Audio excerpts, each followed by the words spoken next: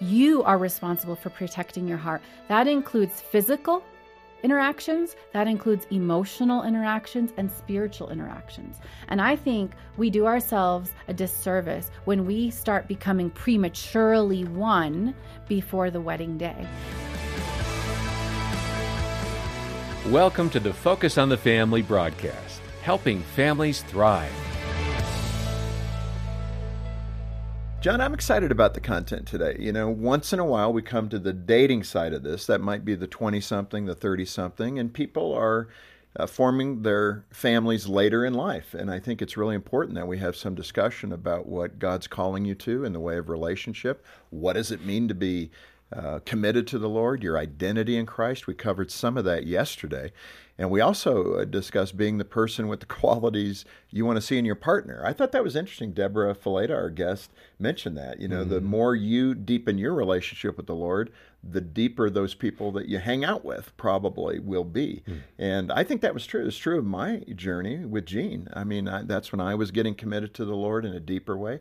And boom, I found Jean, or the Lord found Jean for me, and she was equally yoked with me in that. She was really developing her relationship with the Lord in almost what I would say the exact same way. And it was such a wonderful and reinforcing experience for me that the Lord had introduced us, and we're kind of right at the same place spiritually, emotionally, etc. So I'm looking forward to today as well. Me too, Jim. And Deborah Fileta is so good. If you didn't see the last video or hear the last episode, hit the website. We've got links to YouTube and our broadcast app, and just so much more, so you can follow along with us on this one. Deborah has written a number of books. She's a counselor. She's a podcast host. And one of the books that she has written that really is all about this topic is called True Love Dates, Your Indispensable Guide to Finding the Love of Your Life. We've got copies of that here. Give us a call, 800, the letter A in the word family, or stop by the show notes for all the details. Deborah, welcome back. Thank you. It's good to be back. Well, people love hearing from you. The listeners, the viewers, they really enjoy Deborah Fileta. So thank you. It's encouraging. Deborah, I should have asked you this last time, but let me ask you to speak to the parents for a minute. Because you talked about your own experience yesterday and how, you know, I think understandably it was a different era. Things were a little more controlled, you might say, that parents were, you know, kind of kissing dating goodbye, even don't let your kids date because, you know, that only goes negative. So speak to the parent for a minute of, well, me, I've got 20-somethings. What would you say to me about how to make sure I don't affect my children in an unhealthy way when it comes to the dating experience? What should I be saying to my boys in their 20s about dating? Yeah. Well, first, I think it's important for parents to understand that dating is not the enemy. And if we present dating as the enemy to our kids, they're probably going to rebel. Dating's not the enemy, but how we date has to be done in a healthy way. And so encouraging our kids to have healthy interpersonal relationships with people, particularly people of the opposite sex, is something that starts at a young age, even with their friendships and their engagements with people of the opposite sex, and learning principles of what does it look like to engage with people in a healthy way. You know, we were joking yesterday about how the Bible doesn't necessarily give us a biblical model for dating outside of maybe arranged marriages, but it does give us principles on how to interact with people in a healthy way, and we can apply those principles to dating. And that's the thing we need to focus on when we're talking about our children. Last time we did talk about the right thing of having your identity in Christ. And again, if you missed it, go back and listen to it. We're not going to rehash it. But there are other distractions in relationship too. You may have a modest understanding of your identity in Christ. Let's make that assumption that it's growing, which I think for everybody, it hopefully is growing a little bit every day, maybe sometimes quickly, other times more slowly.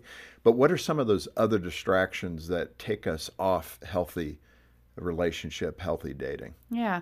So if we kind of look at it in three forms, and True Love Dates is broken into three sections. The first section is dating inward and getting to know yourself. The next section is dating outward and understanding what it means to have healthy interpersonal relationships with people. I think sometimes people get into the world of dating and they don't know what they want. They don't know what's healthy from what's unhealthy. And it's kind of like trial by error and see how things go.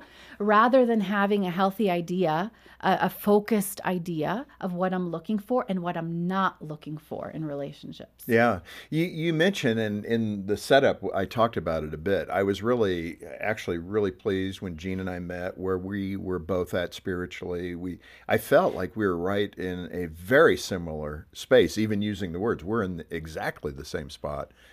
Spiritually. In your book, you address that a bit. Is that something we need to look for? Is that a good thing? Is that a bad thing? I would think that being equally yoked means something. That's a scriptural reference. For sure. So how do we view that? And if, also you can be very engineering minded about this. Let me speak to that side of the brain that, if a person that you're pursuing is not exactly where you're at, do you just check that box and move on? Because they're not close enough to where you're at spiritually? Well, we have to understand our majors from our minors. Okay. And I think sometimes people put everything in the majors category or everything in the minors category. Like his height is just as important as his faith. Or his hair color is just as important as his relationship with the Lord. We have to know our majors and our minors. And I believe that someone's walk with God, someone's faith needs to be at a similar level to yours. Because if you think of life like a triangle, and God is at the top of the triangle, in each of us in a relationship or at the bottom two sides of the triangle, as I move towards God, as my partner moves towards God, we naturally move up that triangle and move closer to one another. And if somebody is not on that journey with you, that faith journey, it's going to cause problems along the way. One quote that I heard growing up was, "Run after Jesus as hard as you can, and then look over and see who's running alongside of you. If they're keeping up with you, there's a good chance that is a good person to date." Yeah, let me ask you this, especially in the marriage context, because you can look over and say, how come you're not keeping up with me? Speak to the problems of comparison in that context as well, because that could become unhealthy. So how do you encourage one another without saying, hey, look at me, and how come you're not keeping up with me spiritually? I mean, I'm being facetious, but it happens. Believe it or not, some of the concepts that we apply in dating, we need to tweak for marriage. Okay. And here's why.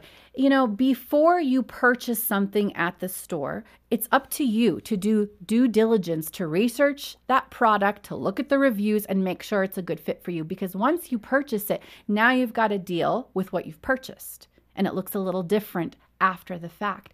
So prior to the commitment, that's when we really have to be careful, because once we're committed, we have to approach it a little bit of a different way. It's not about keep up with me at that point. It's about, hey, let me encourage you on this journey. But I don't apply that attitude of, hey, let me encourage you on this journey to dating, because you're not responsible for that person's relationship with the Lord. Until the day that you say I do, you are not one in Christ. Well, that's really good. Let me ask you this too, because a lot of people, this can be a very sensitive question, but even in Christian relationships now, again, in the 20s and 30s, they're becoming one before the commitment. Right. Biblically. I'll use that language for the younger listeners, but speak to that issue of giving yourself over physically before you say I do. Yeah. In one section of True Love Dates, when we talk about dating outward, a big part of interpersonal relationships is having healthy boundaries, because the Bible says, guard your heart. Guard your own heart. You are responsible for protecting your heart. That includes physical interactions, that includes emotional interactions and spiritual interactions. And I think we do ourselves a disservice when we start becoming prematurely one before the wedding day. It confuses us. When you have such deep levels of emotional, spiritual, physical intimacy, even when you see problem spots arise in a relationship and you know it's not a good fit, you're so enmeshed at that point that it's hard to go back. Yeah. And that's why it's important to protect your heart with boundaries before that point. And again, this reinforces that idea of your identity in Christ. The scripture is very clear about this, about protecting yourself physically, emotionally. And so that's the recipe to pursue, is what the Lord has provided. That gives you the surest safety in all those areas. And I dig deep into the concept of boundaries in True Love Dates, but I think the main takeaway is that you have to have a plan before you go into dating. What are your boundaries going to be with what you can talk about, and your physical boundaries, even your spiritual boundaries? Yeah, it's so good. Let me move to the list that you referred to, John, earlier, that you created with Dina, I guess, in mind. I'm not sure. But you have a friend that gave you kind of an interesting insight. And I think she broke it down into red, yellow, green. Describe that list of your potential future spouse and the red, yellow, green. I'm already putting my own characteristics in there. When it comes to understanding what you want in a relationship, and also when it comes to understanding the majors and the minors, you can do this in one of two ways. Before you start dating, the concept of red, green, and yellows means, okay, what are the red flags, things I am not going to accept in a relationship? What are the yellow flags, the things that are minor? You know, maybe he's late and I'm not a fan of being late, but that's a minor. I'll put that in the yellow category. And then what are the greens, the things I'm looking for in a relationship? And then when you get into a dating relationship, it's important to do an analysis, to kind of take inventory of the reds, greens, and yellows in a relationship. And I always encourage people, if there are red flags, red means stop, because you cannot fix those reds no matter how hard you try, no matter how much you love, no matter how much you bring them to church and love Jesus. It is not up to you to change those reds. Can you give me some examples of what those reds and yellows could look like? I think I get green. Everybody gets green. Yeah, right. But what would be some of the reds versus the yellows? And do some people confuse yellow with red? I think people confuse yellow with red often. But put it this way, here's what's interesting. It's going to look different for each person. But I think in God's word, we can find general principles of what a red looks like, right? When we talk about addictions, being enslaved to something other than Christ, that's a red, because it shows that there's an area of our life that we need to deal with. And I'm including pornography addictions, alcohol and drug addictions in that list. I mean, when there's an addiction in someone's life, that is something that you cannot heal. Only God can heal that. Yeah. And I think sometimes people use the process of dating in hopes that it's going to heal this person. Mm-hmm. And then they end up with struggles in their marriage that they were never meant to have. Let's just put this in this context. I know it could work the other way, but a woman who has great affection for this man who is dealing with an addiction of some sort, she feels like, we can work on this together. We can overcome it. And she keeps, I guess in some ways it's a little delusionary to think that you'll have a better outcome if you say I do. How does she, in this context, I know it could be on the shoe on the other foot. Right. So don't contact me about that. I get it. But the point being, how do you wrest yourself from that delusion and say, wait a minute, okay, I need to think this through. And the friend that's going to say, but the Lord loves him. Right. You can work with him. It'll be okay. Just to give some bad advice. Yeah, it is bad advice, because we are on an individual journey of healing, and we cannot heal each other. We can help each other, but we can't heal each other. And the reality is, what you see in dating, you will see multiplied times 100 in the magnifying glass of marriage. So what you see is what you get. If you're seeing struggles today, there's nothing you can do to change those struggles on your own. And sometimes the best thing is to take a season apart in order for God to work on each of you as individuals. Yeah, so it doesn't have to mean no. It just means we need to become healthier before we move on. That's what you're saying. Yeah, absolutely. Yeah. This is Focus on the Family with Jim Daly. I'm John Fuller, and our guest today is Deborah Fileta. She's a podcaster, a counselor, and author, and we're talking about her book, True Love Dates, Your Indispensable Guide to Finding the Love of Your Life. Contact us today for your copy, 800, the letter A and the word family, 800-232-6459, or we've got the details in the show notes. Deborah, let me ask you about the three types of people who either display emotional openness or lack it. What are those three descriptions that you use in the book? You know, how we engage in relationships is often a reflection of our beliefs, our experiences, things from our past. And so one thing I observe when I'm interacting with people in the world of dating is you have three types of people. The first group are the walls. The walls don't trust anybody. They have a wall up emotionally. They don't let their guard down. They're afraid that everybody's going to break their heart and let them down and that nobody can be trusted. They've been burned. They've been burned and they're afraid it's going to happen again and again and again. They keep people at arm's length. Then there's the opposite end of this spectrum, the free, I call them. Everybody can come in for free. There's no ticket necessary and you just come on in no matter who you are. You don't have to earn trust. I trust you from the start. The problem with that kind of a relationship is they get burned somewhere along the way because they just let everybody into their life. They throw the list out the window. It doesn't matter. Come one, come all. The last group, I think, is the healthiest group, who applies the fence to the way they do relationships. A fence sees trust as something that has to be earned. And they allow people into their life that are healthy, but they have boundaries to keep out people that are not healthy. Yeah. And this is so big. I mean, this is great stuff, Deborah, really. What are the do's and don'ts emotionally you mentioned in the book? Yeah. I mean, I wish this is good stuff for anybody who's dating. Well, there's emotional boundaries that have to be formed in order for us to have a healthy relationship. We talk about guard your heart and the importance of taking ownership of that. So some things that you can do, number one, is actually by guarding your heart. Let me give you some practicals. I'm talking about emotional intimacy there and what it looks like to protect yourself from conversations that are going to take you down the path of connecting too deeply prematurely. The other thing is to guard your time.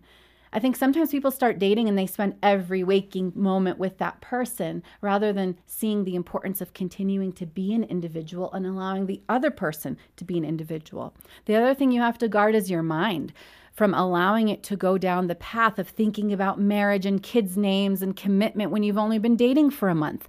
The things that are happening in your mind are a really important part of protecting yourself. And lastly, guard your conversation. Make sure that the conversation you're having is in line with a level of commitment and that you're not talking about things prematurely because your heart will also follow those conversations. Mm-hmm. In the end, we need to check our reality and expectations over dating. What are some things that relationships can't do? We'll ask it from the other direction. There's so many things relationships can't do that we expect them to meet do. all right? my needs? Is right. that a good place to start? Even the concept of soulmate is such an unhealthy concept. And I know sometimes people talk about my better half in a lighthearted way, but really God calls us both to a standard of holiness and health. Because relationships can't erase your insecurities.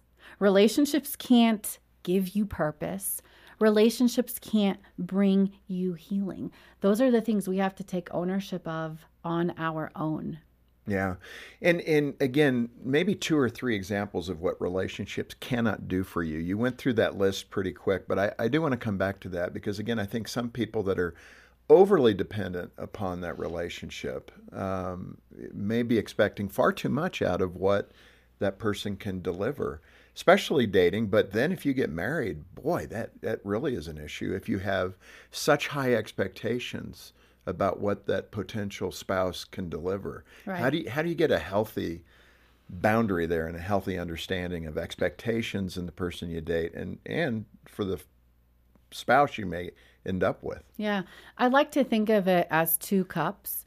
And 2 half-full cups, for example. When you take 2 half-full cups and you put them together in a relationship, you have a whole cup for a little while and it feels good until you realize you're still 2 half-empty cups and you're expecting the other person to fill you up in a way that they can't. And then you get into marriage and you're like, why aren't you filling me up? Why aren't you giving me what I need? Why am I still feeling insecure? I need more compliments. I need more apologies. I need more of this. I need more of that. But at the end of the day, it really comes down to looking at myself and how full am I? Am I allowing God to fill me up? Am I allowing other people to help on that process? Because we can't put that much pressure on a marriage or it will crack. Now, of course, we expect our spouse to be respectful and kind, but we're talking about things that our spouse cannot do, and that is to fill us up to overflowing. You had a kind of a funny illustration about this with, I think, your toddler at the time. Yeah. And, how much the other person can help you in that need meeting area. What did your little one do that gave you this insight into how people can and cannot meet your needs? Well, let's remember we're all flawed human beings, even little toddlers. And she wanted to help clean something up and grabbed a dirty washcloth and started wiping everything down with that dirt. And, it's funny because I think we do that same thing in relationships. We expect people who are flawed human beings to clean us up and help us out and lift us out of the mire when only God can do that for us. I can't imagine your face when she's cleaning this nice white couch is what I envision with this dirty washcloth and ruining the furniture.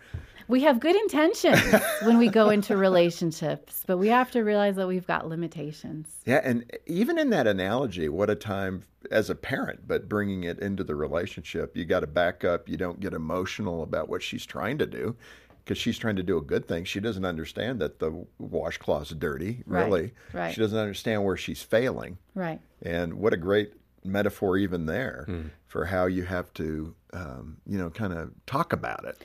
And for those who are listening who are married, I think it's important to kind of go back to that concept of, yes, I can ask my spouse to meet my needs and I need to ask them, but I also need to make sure that I'm getting my own needs met in Christ first and foremost. I would think when you peel it back in all the counseling that you do in marital relationship, when you find a healthy couple, you talked about somebody yesterday identifying a healthy married couple and tried to be mentored by them. Right.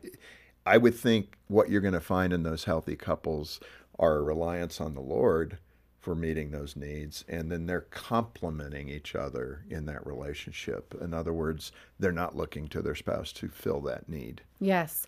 When you are getting filled up to overflowing because of Jesus, the overflow is what spills over into your relationship. And I think that's the healthiest visual for us to have. Deborah, right here at the end with True Love Dates, people may be critical that we haven't talked about the Lord that much and his role in all this. It's foundational. Hopefully you realize that coming from Focus on the Family. And your book certainly talks about that spiritual dimension, that commitment to Christ, to have the healthiest possible identity that you can have. But let's wrap it with that idea. How does placing our faith and trust in Jesus help us through our dating endeavors? It's almost like, so often we think of God as grandpa. We'll just keep him in the other room watching TV. Right. And it's so true even in this space for 20, 30-somethings or maybe older people who are in the dating phase still. And you're going, yeah, the Lord, he's not that concerned about the dating stuff. Debunk that myth. Yeah, God is so concerned about how we date and who we date because it impacts your calling, it impacts your future, it impacts the plans he has for your life. And I think something to be on the lookout for when you're dating somebody is Jesus overflowing from their life? If I have to dig and search pretty hard to know whether or not they love the Lord, there's a good chance that is an area of struggle in their life because it should be overflowing from us and it should be overflowing from them as well. I mean, Jesus holds it all together. I always tell people, I don't just trust my husband. I trust the Holy Spirit at work in his life. And he trusts the Holy Spirit at work in my life. And so bring Jesus into the equation of dating. Ask for his help. Ask for his wisdom. Ask for his advice and clarity. Ask him to help you heal from the inside out so that you can recognize a healthy relationship as well. Boy, that is so important. I mean, what you just said about trusting the Holy Spirit to work in your dating person or in your spouse. It is so true both directions, both situations. And Deborah, this has been so good. I wish I would have had this book, really, and we want to make sure it's available to folks. And if you can support the ministry on a monthly basis, what a great way to do ministry through Focus on the Family. If you can do that, it doesn't have to be a lot, but $10, $15 a month really does help. When thousands of people are doing that, it helps level the budget out at Focus. We know what we can count on and what services we can deliver to help marriages strengthen, to help save a baby's life, to help parents through crisis. That all is what you participate in when you do ministry through Focus. So if you can do that, we'll send you a copy of Deborah's book as our way of saying thank you for being part of the ministry.